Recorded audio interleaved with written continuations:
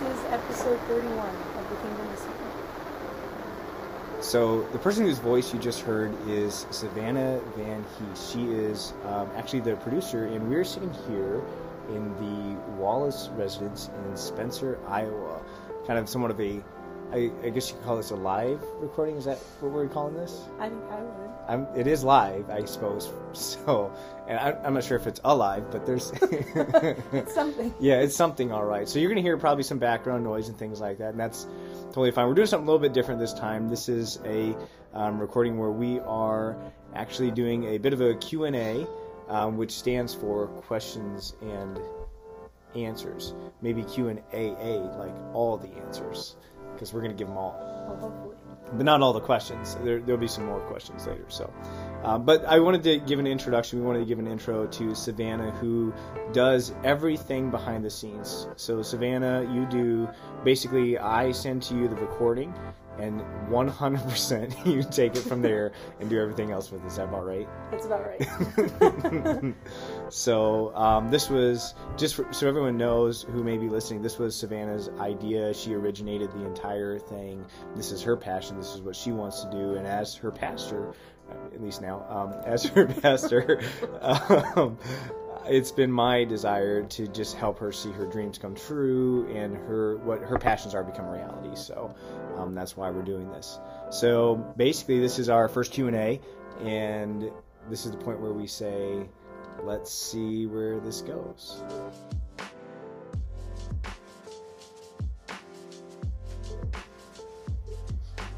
This is Nathan Kirk. This is Savannah Van Hees. We have really good names. That we do. All right, Savannah. Well, this is our Q&A session, so I'm just going to kind of turn it over to you. You own the mic right now, so you go ahead. It is all yours. Go for it. Okay. I'll be honest, it's a little intimidating, but that's all right. It's all on you to answer the questions anyways. So. That's true. So we're going to start with some more just about you in general, and then we'll transition into more about the podcast and ministry. So if you could just tell us just a brief overview, a little bit about you. The podcast hasn't really heard much about who you are and the person behind the voice. Wow. Okay. Yes. So who I am, I am let's see, I'm not really sure how to start. Obviously, I'm 37 years old, live in Minnesota, originally from Iowa, husband, 15 years to my wife, Stephanie, father of 5 wonderful children, 4 girls and a little boy who are actually all right here right now. So we're going to hear some noises from them, I'm so sure. My wife and I met in Bemidji, Minnesota, where we were both going to school. She went for business administration. I went for elementary education. I went for psychology. Ended up getting a master's in psych and working in the field, and have been continue to do so a little bit today.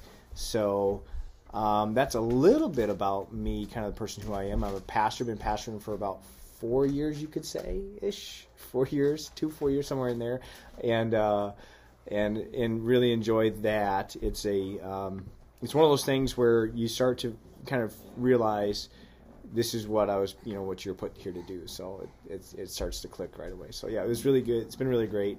It's been a challenge, especially kind of get started in pastoring, and then COVID and everything like that kind of comes along. But it's been really great just to see how God kind of orchestrates and aligns things together, and then how He ultimately has control. So a little bit about me is I like to have control and know where things are going. So this has been like a wild ride, and it's been neat to see what God's been doing in it. So yeah. So when you're not doing those things, when you're not working in the psychology field, when you're not pastoring, what are some of your hobbies? Hobbies. Well, I don't know. I would say I really, this is kind of a typical answer, but I'm an outdoors enthusiast, so I love to spend time outside. I like to go do some hunting, fishing, things like that. I like working in the outdoors. I think it's probably somewhat of my roots, but also because I spend a lot of time inside doing things, either at a desk or at a table across from people and things like that. So it's nice to kind of like work outdoors and do things like that with my hands. additionally, one thing I've really found that I enjoy in the last few years is disc golf, and I'll just plug that a little bit. It's a ton of fun. Frolf. No, that I don't think that is an active term in the community. My bad. Yeah, no, it's okay. But it's a really big growing sport, and it's a lot of fun. And actually, one of the interesting things is, as you're going, like just like with anything in life, like I've gotten a couple Bible studies out of disc golf, just because you meet up with people and you're talking throughout the course, and you know you're doing what you do in your normal day, and of course God's going to interject into the conversation, and so we bring things up, and it's very natural. So, and plus the other thing I really like about it is you can be considered an athlete without having to run. Sure. No, really, like it's like an athletic event, but there's no running. So I really appreciate that. The best kind of sport. Yeah, exactly. Yeah. Next question is, could you tell us your favorite joke? A favorite joke? Yes. I really don't know if I have. I don't tell a lot of jokes. I'm just a really funny person. No. I don't really. There's not really like a go-to that I have. Okay. So there's like one that I can think of. I guess would be like, what do you call a deer that can't see? I don't know. No idea. Okay. Or what do you call a deer that can't move and can't see? Still no idea. Okay. Yeah. Okay. Yeah. I could keep going with those, but for the sake of our listener, singular. the one person listening. Yeah, which is right going to be now. one of us when we listen back to it. Yeah, when I'm okay. editing, it'll Yeah, count that. yeah. At what point do you feel your best? You're going to ask that question. Yeah. Okay. So I got to be honest, like the truest answer to this question, this is going to sound so bad, but the truest answer to this question, when I have felt my best, when I know you feel your best, because you can feel good and you're like, things are fine, but it doesn't really register. You're just kind of going through your day and everything's fine. But when you truly, I think this is true for every person, when you truly feel your best is when you just get done throwing up. Like, why is that? because you have felt so bad for so long, and if I like, this is going to be way too much information, but like, for me, like I try and put that off, like, and I know I need to. I'm sick, I know I need to. Like a couple of years ago, a couple of times I had food poisoning really bad, and it was horrible. And what you have to do. It's like, what you need to do, but you just, like me, I'm just like, I'm not going to do it. But at the moment that you do, you feel so much better. So I'll pivot that to use that as like an analogy. Okay. Like after you've gone through something really terrible, let's just say that, and it's over, right? Like after you've been through something that's really, really rough, I won't get too serious, but maybe a little serious, like for anybody that's going through or that's been through really bad seasons, right? If you've ever been through a terrible season in your life and you feel like pressure building and it's leading to a point or just something that is going to be real, it's going to take everything that you've got, and like the whole time you're asking God, please rescue me. Like, the whole time you're sick and you're like, please just let me fall asleep and wake up and feel better. And the Lord's like, no, you're going to go through it. Like you have to go through this gut wrenching thing. Mm-hmm. Like that happens in life, like a ton.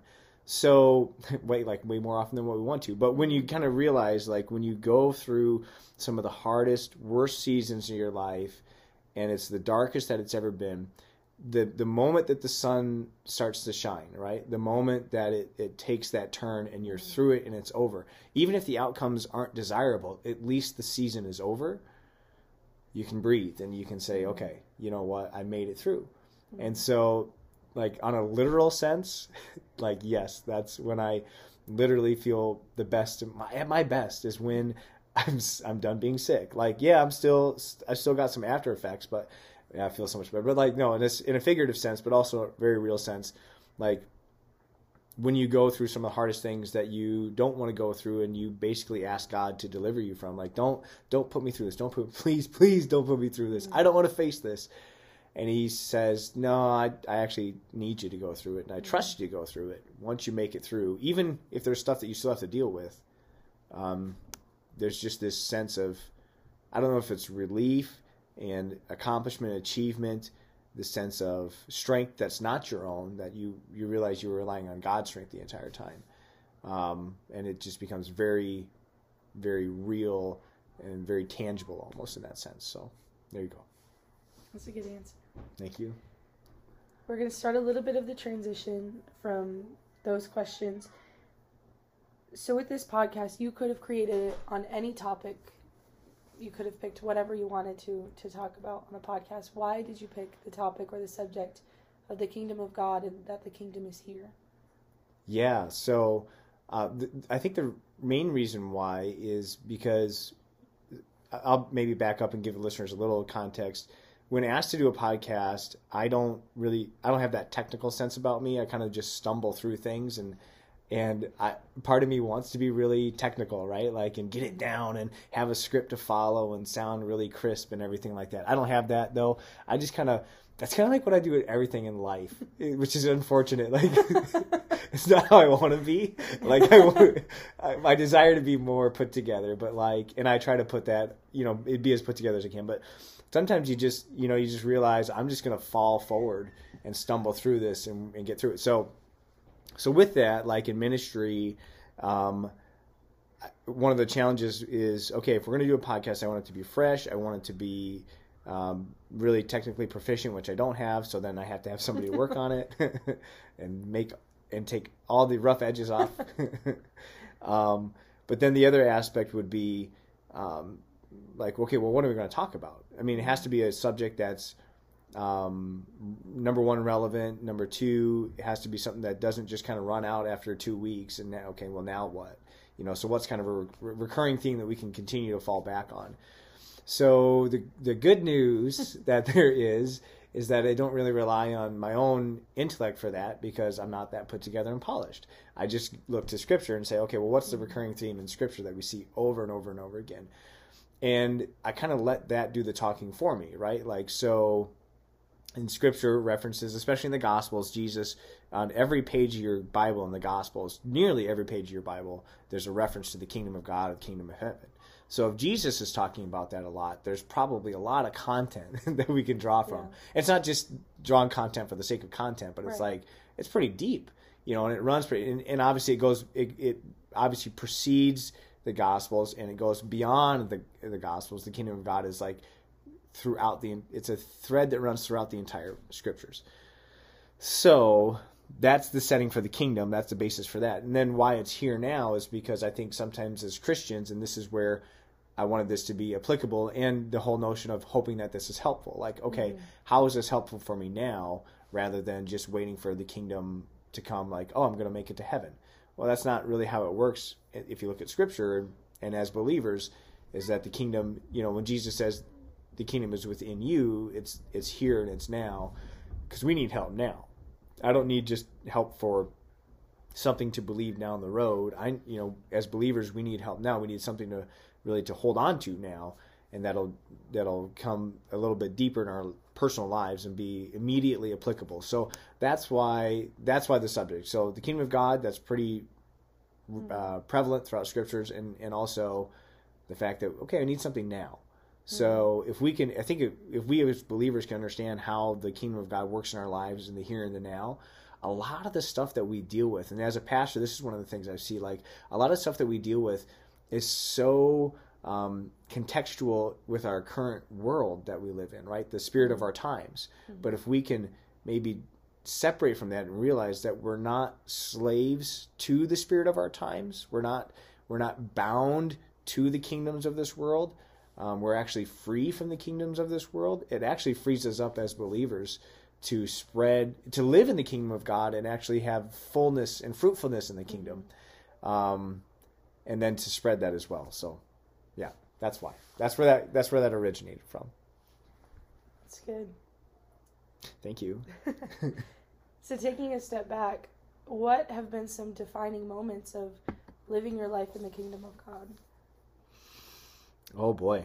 I don't know. So this is kind of again one of those things where I don't know if there are specific moments that I can absolutely point to and say this was the time. There are some of those where I can say this is like there were these big moments, but part of it has honestly just been the like when you look back and you see the progress, right? Like, so if you're ever working on a project and if you're working on a painting, let's say, or you're building a house, there's not like one board that you put in where you're like, that was the one. Like, but when you look back and you see the brush strokes collectively together, or you see, you know, the project collectively put together, then when you start to look back and see the progress and you realize how far you've made it, you go, wow, this is really advancing really well. So there were moments in life like that where I've been able to look back and to say, wow, this is advancing really well, and I had nothing to do with it. Like, I'm not smart enough, I'm not clever enough, I'm not talented. It has nothing to do with my abilities. I don't come from a great family that has me set up in this, you know, to push me in that direction. I don't know people in high places or anything like that. It was clearly, like, you look back and you see it's clearly the hand of God on your life. And, you know, people can point to any number of things like, oh, he must be referring to the fact that he's a pastor, or he must be referring to the fact that, you know, I'm a father or a husband. Like, those must be the things. And it's like, well, yeah, that's part of it. But part of it is also the fact that, like, just personally, like, I look at my family history. I come from a rich, deep family of alcoholics, you know, like that struggle with alcohol, struggle with relationships, struggle with drugs in some regards. I'm not putting anyone in my family down, and I pray for them often. And I believe, and some of them are really, really stepping out of it and realizing how important it is to step out of it. But when you come from a family and history like that, and you realize that that is basically your future being written for you, and you say, I don't know how I'm going to get out of this. And people can turn to any number of things to try to get out of it. And when I just, at an age, just decided I got to turn to God to get out of it. Like, there's no way that like I said, I'm not clever enough, smart enough, talented. Like, I have no ability on my own to step out of this. And the resources that I need, I don't even know what they would be to help me. So, Jesus, I'm choosing you and your kingdom. You've got to help me to not get into that, or to at least to have a hope for my life.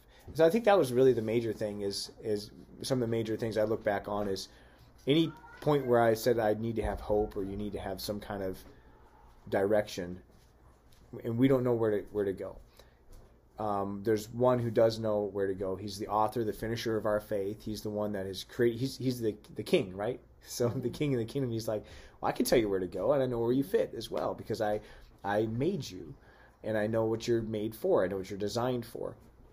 So I think with that in mind, those are collectively like a series of those moments in my life that I've looked back and seen how the kingdom has been so impactful. Did I get there? That's helpful. Okay, is that helpful? Okay, That's helpful. Okay, good. So you mentioned a little bit growing up and your life. So growing up, you grew up here in Spencer, where we are right now. It's a smaller town. Yeah. I mean, I've grown up in the cities my whole life. So to me, this is like a small town. But now you pastor in the Twin Cities area in Minnesota. So how do you think you go from a small town to the Twin Cities area, how do you think setting affects people's view of the kingdom of God? Wow, that's a really good question. I wish I would have had that one in advance so I could be polished. And so I'm going to stumble through this. Buckle up, everybody. No. It's helpful. yeah, hope this is helpful. That's a great question. I wish there was a great answer. No, I think so.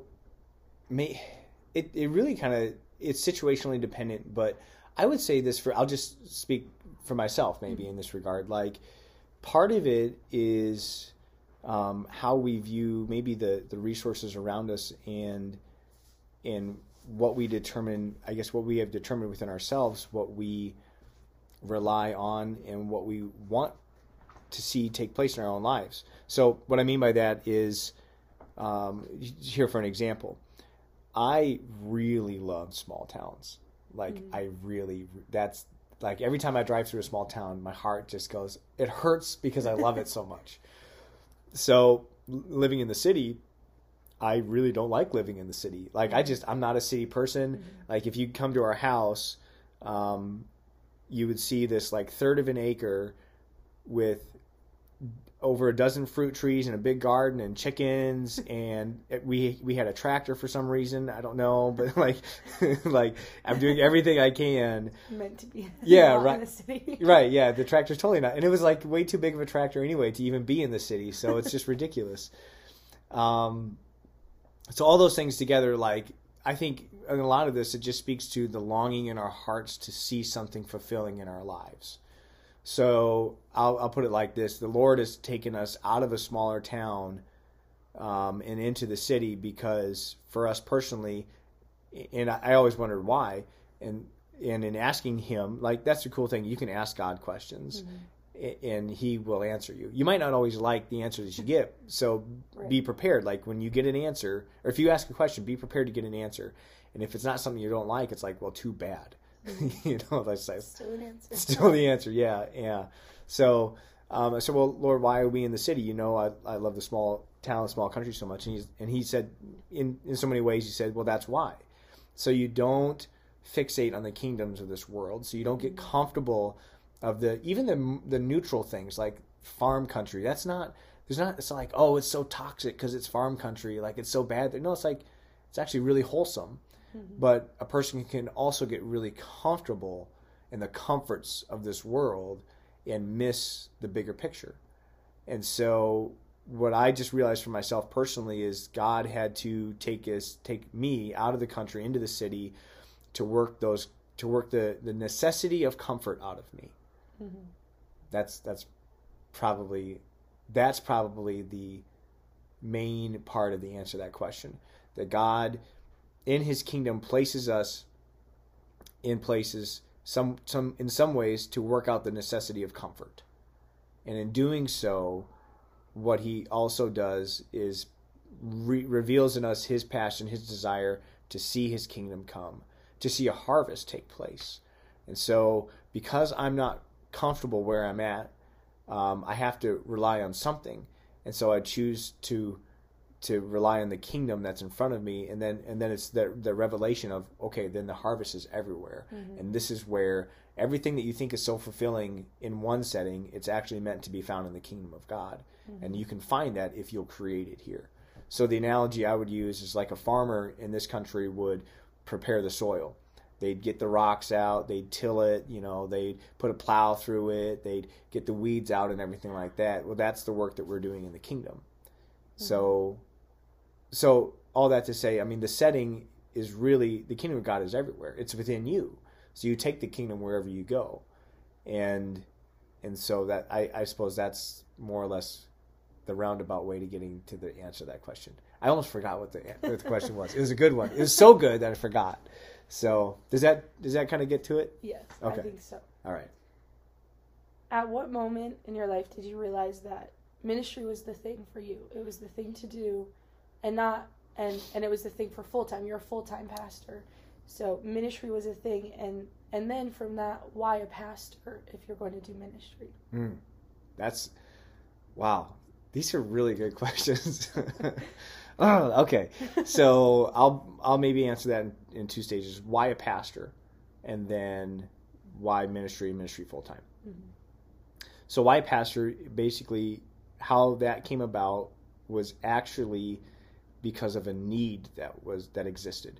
There was a need in a church that I was a part of where the pastor had resigned and moved away, and I had just gotten my minister's license. And in reality, if someone's listening to this and they don't have their license and you're thinking about it, like, don't take the path. This is such bad advice. Like, don't do what I did to get where I got. Like, no, but like, I got my license because there was a position that needed in our district, in our section really, that needed a license to have that position, and there were no people available, and I was already kind of moving in ministry anyway, like teaching and preaching and doing some Bible studies and being involved in the local church. So I wore a lot of hats at the local church anyway, so it kind of made sense to trend in that direction. But the pastor of the church that I was at had resigned and basically said, hey, you're kind of quote unquote in charge, or you're looking over things until you find another pastor. And so I was 22 at the time, and so I didn't really know what to do with that. Like, I was kind of in my own little world. Like, I had just gotten married, and I'm like, well, what? Okay, Does that just mean getting somebody to sing and getting someone to play for the piano and then preach? Like, okay, if that's what it is. But then the Lord started to reveal the need. So why pastoring is because that's the need that I saw. I'm really a big fan of that notion. Like, if there's something that you see the need for, that means it resonates with you. You know, 5 different people can go to church, and 5 different people can see 5 different needs. Well, the reason they all see those needs is because those needs resonate with them. And it's like, which one is right? Yes. Yes, they're all right, because that's the way, I just believe that's the way God has created them and fashioned them to see those needs. So even at that age that I saw the need of people needing to be shepherded or needed to be helped. They need someone to go to them and to visit them and to help them in their time of need, and to, you know, really just be there for them. And I think ultimately that led to pastoring, shepherding. You know, that's kind of where that led. And so it continued as ministry kind of has progressed for me. It's continued. Now we get into full-time ministry. That's a two-edged sword, because number one, when I got into ministry, I thought, well, that's where I need to go. I need to strive for full-time ministry. And the Lord was like, nope, you don't. You just need to strive to make me happy. Like, oh, okay. So I think there's that, maybe, I don't know if it's a myth or whatever it is that would need to be dispelled. It had to be dispelled in my own life. And it had to be, for me, more than just somebody telling me that. I had to know it deep down inside of me. Like, who cares about full-time? You know, full-time, if you're not doing it already, you're never going to get to full-time. If you're not teaching Bible studies or pastoring or leading people or reaching people and gathering them or whatever it is, whatever that is, if you're not doing it already, you can forget the whole notion of full-time. What are you talking about? You don't even do it part-time. You don't even do it anyway. So right. I'm not saying you, just to be clear. So that was part of that whole thing. Like, the Lord just kind of building that, taking that out of me, like the necessity of that. But then when the opportunity came to be full-time, that was in a season where I had a really good career. And I actually, right when the offer of being full-time came to me, it was so humbling, like, that anyone would consider me worthy, number one, to lead, and number two, that they'd be willing to pay me as a job to do it. Like, it just didn't resonate. Like, I don't understand how this makes sense.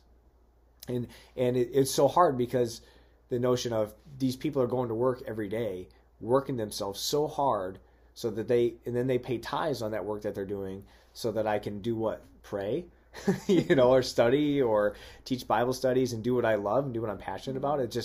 It's very, very humbling, and it's very hard to do. Anyway, I also had the conflict that I had a very good career, and at the time that I got offered a position into full-time ministry, I was also offered to take over a company. I don't know if I ever told you this? I don't think so. Oh, okay. Yeah. So I was offered to take over a company and to be in a transitionary period to own that company over the course of like 3 to 5 years. And the amount, this isn't like me, I'm not bragging. It's just like, it's just kind of the way that the world works, the way that life works, the way that the kingdom works. Like, the amount of money that was being offered to me at the time was ridiculous. I mean, ridiculous. It was so ludicrous that it's one of those situations where I would almost felt uncomfortable with that, just because of how much it was. So those two dynamics kind of just face each other, and it was that moment to say, okay, well, what are you going to do with that? What do you really want to do? Do you want to build your own kingdom, and would God have blessed that? I kind of doubt it, like, because then you're running, right? You're running from what He's calling you to do, and there's this notion like, well, I can do both. It's like, well, you can do both poorly, or you can choose to do one thing and do it really, really well. Okay. Now, I say that to say the offer to pastor and to minister full time was made to me because I was already doing that. I was already putting in probably close to 40 plus hours a week, probably more than 40 hours a week, ministering, pastoring, and so on and so forth. So it wasn't like this thing where I was just like reserving the best until the offer was made. And I think for anybody that's interested in ministry, that's a really important notion that it's something from the Old Testament, and it's carried over into the New Testament.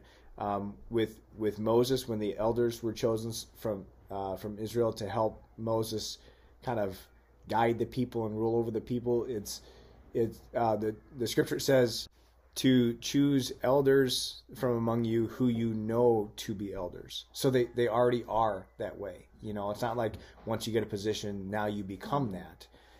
People you already know. Or like when there was that dispute in Acts about serving, the apostles and serving tables and things like that. And they said, well, choose people that are full of the Holy Ghost and that have wisdom, that have these characteristics already built in, that they're already doing it. They're already in motion. They're already doing it. Right. So that was an easy decision to make because it was really, really putting it down and saying, okay, do I want to follow my kingdom? And it's like, when you look back and you say, okay, well, my kingdom isn't very good. I don't know. That's that whole perspective. Like when you look back and you see God's hand in your life and you realize you didn't have anything to do with it, is now a good time for me to take over? Now I can do this. Like the Lord set it up for me to take over. No. Right? Or do you just continue to trust God? So that's how that happened. And I've been, I think, full-time now for about 4 years. And it's been really, it's every day is humbling. It's a challenge because there are no built-in systems that say this is what you must do every single day. But being fairly driven, and that's a big thing too. Being self-driven is hugely important. And if you're not self-driven, then you have to find somebody to hold you accountable and be willing to be held accountable to drive you instead. So yeah, I guess that's where that went. That's good. So when you became the pastor of Greater Life, which is where you're pastoring now, can confirm. You were the youngest pastor in our district. Was there anything different about that, or what was that like? I was the youngest, I suppose. Yeah. So was it different? I'll say this. I don't think this would be considered offensive or anything like that. Although who knows? Everything's offensive today. Well, we'll find out how many people listen. Yeah. Of the 3 people that are listening, was this offensive? It was. Maybe it's more just my own inference rather than anything else. Is feeling like, because I was so young and still considerably am comparatively, I guess, younger. It's this idea that people aren't going to take you seriously. Not even just like the people in the church. They voted, but maybe they didn't know what they were getting into or something. I don't know. But no, they probably didn't actually. Definitely didn't. But anyway, but if are they going to take it seriously, or is this kind of like a something where they say, well, that's nice, or he'll figure it out? That's one of the things I've heard ever since forever. I've heard, like, since I got married, and then when I had kids, and the more kids I've had, and in pastoring and ministry, I often hear from people that are maybe a stage or two farther along than I am, oh, you'll figure it out, or you'll see how it is. Even when and to me that's been a little, I don't know, upsetting. Like when I talk about this is the way things are going to be within our marriage in a very healthy way, not in a like this overly dominant way, but like in a really healthy way. Like this is the way things are going to work in our marriage between Stephanie and I. People say, oh, you'll see, you'll figure it out. It's like, no, I won't. Like, no, this is the way it's going to be. Or in raising children, having well-behaved, intelligent children that are also godly and not homely, because that can happen. It's possible. I don't know if I should say that, but we'll edit that out. No, we won't. People say, oh, you'll see, you'll figure it out. Your kids in this and that. So ministry is the same way, like having being younger. When Scripture says that the old men will dream dreams and the young men will see visions.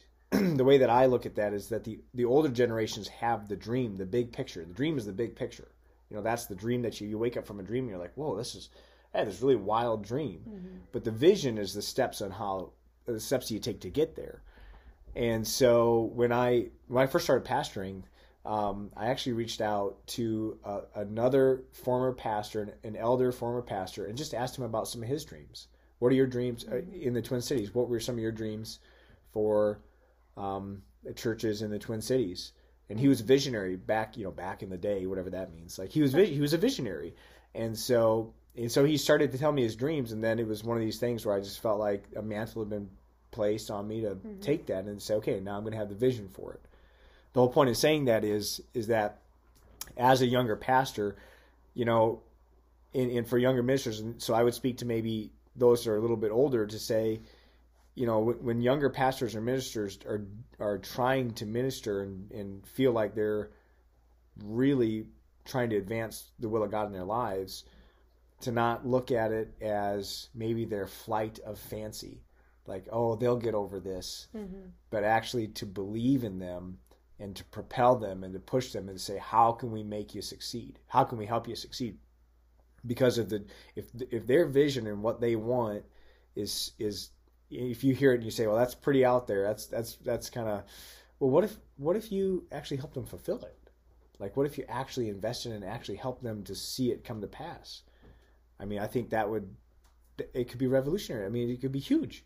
So I carried a little bit of that. I don't want to say it was definitely not like a chip on the shoulder or anything like that, because I'm really, really humble. So, no, but it wasn't anything like that. But it was just this notion of I really didn't feel like sometimes that I would be taken seriously. So I had to kind of work on that, and also come in with this idea that I don't know everything. Still don't. Imagine that. And so with that idea of not knowing everything, but also being really careful not to, this might sound ungrateful, but also being really careful to take advice and guidance from people that either haven't done it or seen it themselves, or that aren't willing to come along for the ride and help you out with the consequences. Right? So like, everybody's good at giving advice. Everybody can give advice, but few people will hang around for the fallout, or few people will help you see it through. Or, some people that have never done anything, lots of people that have never done anything are really good at giving advice, like people that have never had kids are really good at giving advice about raising children, right? Or people that have never pastored or have never, I should be careful, but but it's just, we're just talking. So people that have never pastored successfully, you could pastor a church, but not be successful. Right. And I'm not trying to be judgmental, but people that have never maybe done the things that they're giving advice about, I think you just have to be careful with that. So a lot of that was just kind of discerning voices to hear, and also what we're trying to project. But in a lot of that, it was mainly just, what it really came down to is mainly just, I'm not here for the rest of the district. I'm not here to help anybody with their perspectives or their viewpoints. I just have to pastor this church and kind of prove myself to the people that I'm pastoring, and also to God. So it's good. So growing up in your journey to being where you are right now, who are 3 people who, if you could just pick 3, I'm sure there's more than that, but if you could pick 3 people who have impacted you and how they've impacted you? Wow. Only 3. If you could. If I could. Well, I can't. All right, next question. Well, no. No, we got to stick with that one? Yes. All right. Well... They don't have to be the people who've impacted you the most. Just, okay. We're not going to clarify that. Okay.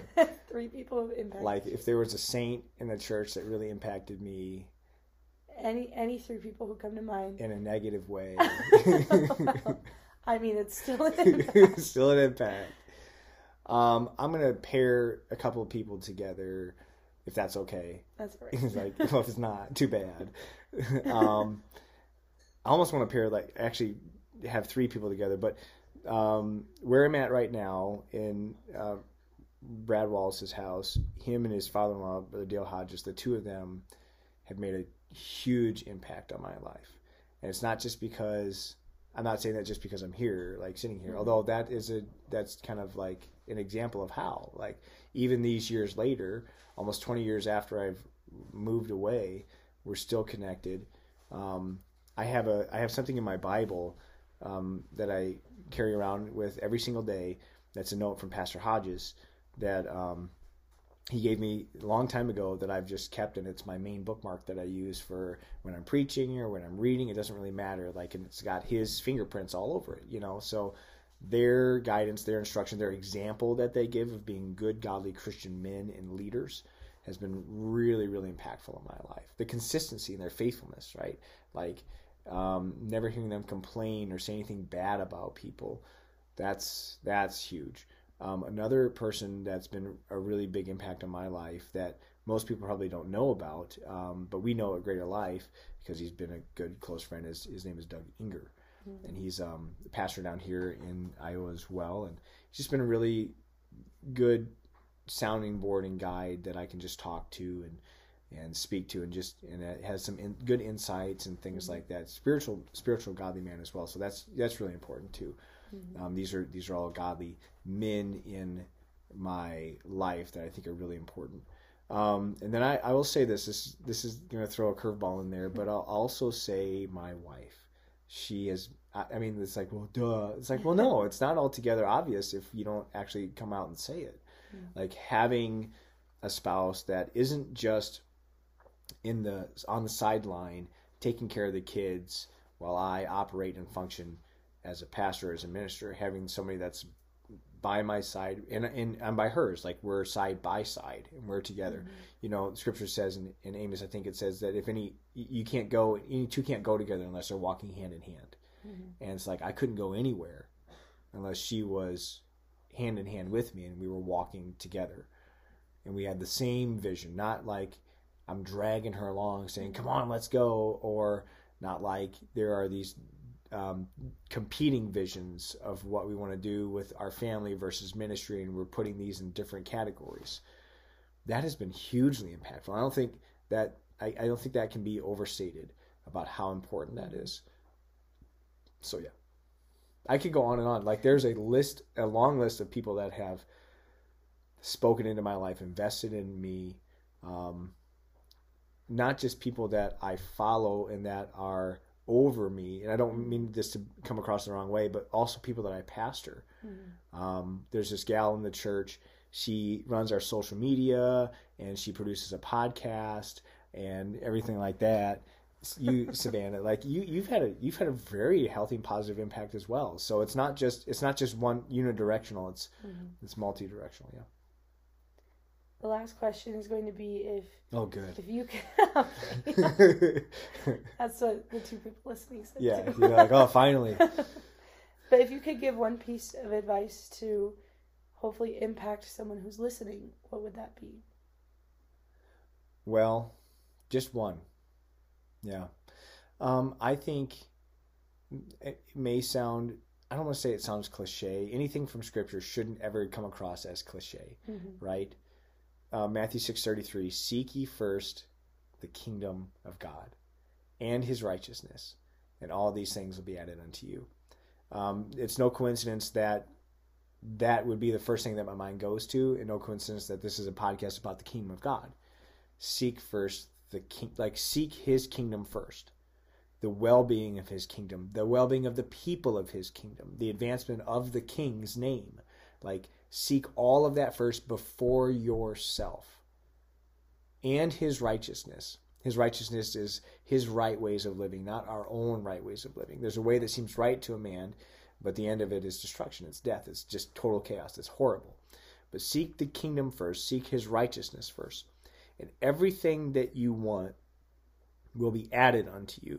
And the way that scripture reads, and I'm not real good with Scripture, but the way that I can discern it anyway, is the way that scripture reads is that those things being added unto you are basically saying they will come find you. Like, you won't have to go to them. They will be brought to you. Something that's added to you is placed on you without you really asking for it. So as you're seeking the kingdom first, as you're seeking his right ways of living, all of a sudden you'll turn around and realize that all of those things that are mentioned in the preceding verses, They're already there. You didn't have to go get them. And then there's two words that is kind of poignant here in this home that were shared by the late Lloyd Hodges that have stuck with me, that he shared with his family, but then was shared with the church family. That he said these two words among his last words, which were remain faithful. Like, don't ever depart from that. And if you keep seeking the kingdom and really and to do it in really practical ways, like realize seeking the kingdom isn't some impractical thing where it's like, am I praying enough? Am I reading the Bible enough? Am I fasting enough days? Like, seeking the kingdom is advancing the kingdom of God in his name, the name of your king, in your daily life, like at your job, in your education, in your hobbies. Like, God needs to be in that. We don't just kind of create little sections of our life and where it's partially kingdom and partially not. It's every aspect of our life. So seeking that first every single day and recognizing that all the stuff that we're looking for, all the stuff that we want, that we truly want, delight yourself in the Lord, and he'll give you the desires of your heart. So everything that we want, you'll find it. You'll look back and you'll say, how did that get there? Like, I didn't even have to go for that. It's because you're seeking his kingdom. And he says, well, okay, in that seeking, I'll set you up to success. That's the thing. God's not setting us up for failure. He's not. And people need to realize that as well. He might set you up to be broken every once in a while because you need to be broken. Like, I'm not saying you, but like yeah, we need that. Okay, but it's not failure. It makes us better. So that's probably the one best piece of advice that I've been given and that I would share, because that's how we live our life. Well, thank you so much. That was the last question that I had for you. So thank you for taking the time and answering all of those. Well, thank you for coming up with so many great questions and hard questions too. I thought, man, this is going to be a lot of fun. I mean, it was fun, but like, I was like, oh, it's getting uncomfortable here. So with that, I do have one question for you though. Okay, what is that? Okay, the question is this: how can our listeners help our podcast? That's a good question. It is a good question. The best way, that not just a way, but the best way our listeners can help this podcast is actually if they leave a review. They tell us how we're doing. That helps in a couple ways. First of all, we need some feedback. We're kind of here doing this thing, and it would help us to know what people think of it. What content would they like to hear more? What are they enjoying? So that really would help us with that. And then also it helps to kind of get the word out there to other people about the podcast. If you enjoy this content, hopefully it's helpful. If you enjoy this content, then it helps other people hear about it too. When you leave a review, when you let us know that you're enjoying it, that it's doing good, then it can put that on other people's radar. They're going to start seeing it in their suggested and their recommended podcast to listen to. So that would help us a lot. So then, couple questions then. Could we also maybe in some of those reviews have our listeners put in like requests of either content to see covered, maybe guests that they would like to have on there? Absolutely. Yeah. I would enjoy that. And then they can maybe reach out to those guests and suggest to them, hey, you should be on this podcast. Absolutely. Oh, that'd be so cool. And maybe if you leave a review, maybe do this also, and don't edit this out. Promise? Okay, good. Okay. If you would like to see this podcast reversed, where it's a gotcha, where it's a Q&A, where I sit down and ask very challenging but insightful questions to Savannah. If you would like to see that, throw that in the reviews, because I would really love to do that. And she would like that too. She just doesn't know it. Oh, right. Yes, that would be very helpful. All right. Well, that's all from me then. Please do that. And Savannah, I'll let you kind of take us out. All right. Thank you for listening to the Kingdom is Here podcast, hosted by Nathan Kirk. We appreciate your feedback and leaving a rating and a review. Reviews help spread the word that the kingdom is here and allows others the opportunity to hear our content. Remember your allegiance to the King and his kingdom. And as always, we hope this was helpful.